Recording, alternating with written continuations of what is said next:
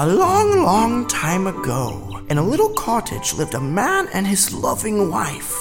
They wanted nothing more than to have a child, but no matter how hard they wished and prayed, it seemed as though they would never have that daughter or son they so longed for.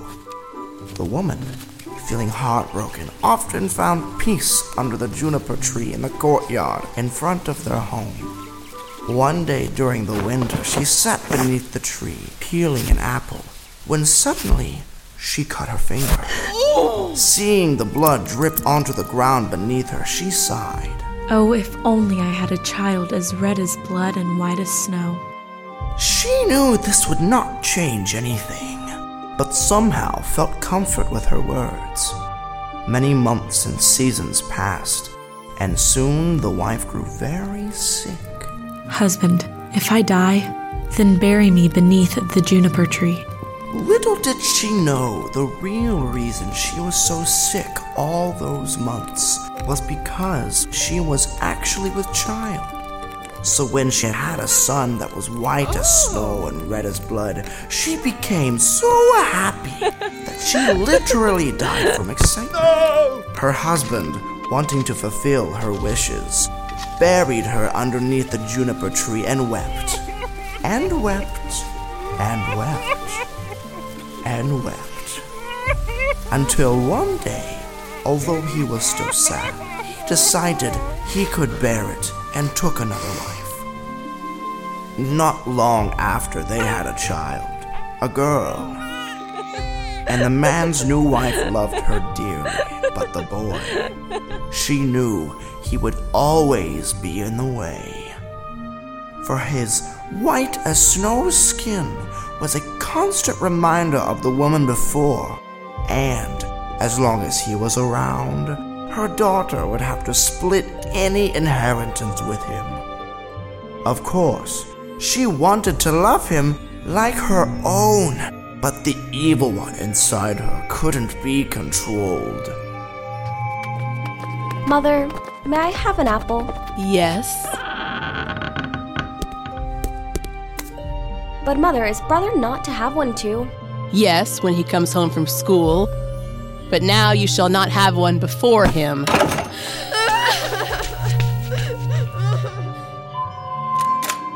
My son, do you want an apple? Yes, Mother, but why do you look so angry? Come with me and choose an apple for yourself. Suddenly, the evil one took over her and slapped. Off came the boy's head into a pile of apples in the chest. Maybe I can get out of this. Aha! My red scarf. I'll just tie this around his neck to hold up his head and the others will never notice.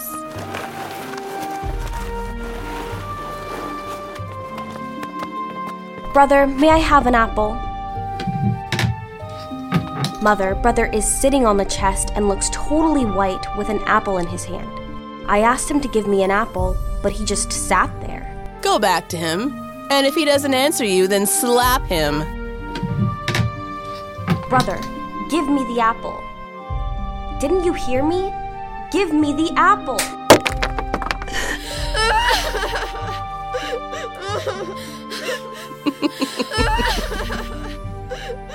Daughter, what have you done? Never mind. What's done is done. We mustn't tell anyone about this. We will just cook him into stew.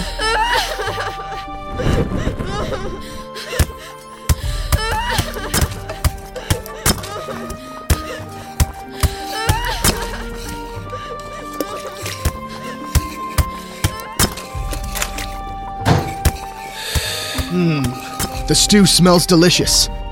Let's eat.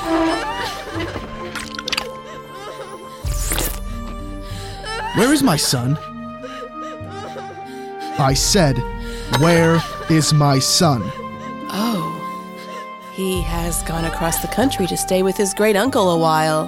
What is he doing there? He didn't even tell me goodbye. Well, he was so excited when he asked that I couldn't tell him no. He'll only be gone 6 weeks. Daughter, why are you crying? Your brother will return soon. This stew sure is good. Give me the rest. It is much too good to share. What a mess.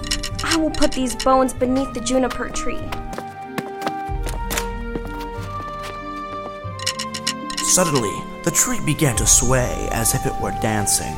Then through the top of the tree flew out the most magnificent bird she had ever seen. This comforted the girl, and she felt comforted by the bird's sweet melody.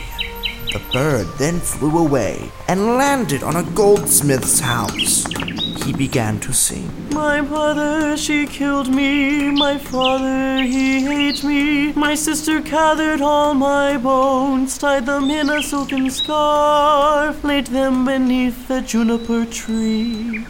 Tweet, tweet, what a beautiful bird am I. The goldsmith was making a gold chain and walked outside to see who was singing. Bird, how beautifully you can sing. Sing that piece for me again. No, I don't sing twice for free. Give me the golden chain and I'll sing it again for you. Here's the golden chain. Now sing that song again. My mother, she killed me. The bird sang his song for the goldsmith once more before flying off down the road. Next, he came to the shoemaker. He wanted to see what kinds of gifts he could receive from her as well. So, he began to sing his song again. My mother, she killed me. My father, Bird, how beautifully you can sing.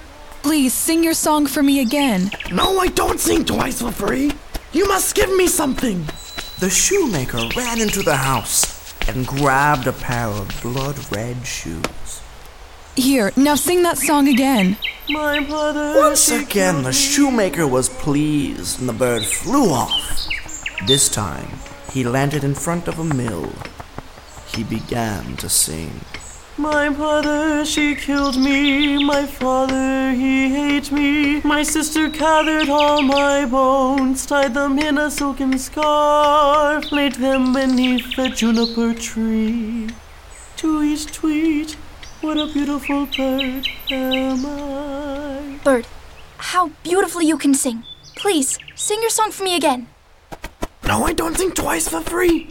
Give me the millstone and then I'll sing it again. The worker placed the millstone around the bird's neck. And as the bird flew into the tree, he sang his song. She killed me. When the bird was finished, he spread his wings with the chain in his right claw and the shoe in his left. And around his neck he carried the millstone all the way back to his father's home. I suddenly feel so peaceful and happy. Not I. I feel uneasy as if a bad storm were coming. Oh, but I feel so truly happy, and the sun is shining so beautifully outside. I feel as if I were about to see an old friend again. Not I. I am so afraid my teeth are chattering and I feel like I have fire in my veins. My mother, Oh, Mother, look at that beautiful bird. He is singing so wonderfully and the sun is shining so warmly. I must get a closer look at that bird. No, don't go. I feel as if the whole house were shaking and on fire. Just then, the bird dropped the gold chain directly onto the father's neck. Look at the beautiful chain the bird has given me. The bird began to sing his song again. I wish that bird would go away so I didn't have to hear that song again. Oh, I too will go outside and see if the bird will give me something. And the bird gave her the pair of red shoes. Look what the bird gave me. I was so sad when I went outside, but now I'm so happy. No. I feel as the world is coming to an end. Maybe the bird will give me something and I will feel better too. My mother, she killed me. My father, he ate me. My sister gathered all my bones, tied them in a silken scarf, laid them beneath the juniper tree. Tweet, tweet. Just then the bird crushed the woman with his concrete millstone. Hearing the loud noise, the father and daughter ran outside to see what had happened. As they approached the bird, it suddenly began to transform back into the little boy. They were so excited to see their son and brother again, they kicked the stepmother aside and watched her slowly roll down the hill, before skipping back happily into their home where they lived happily ever after.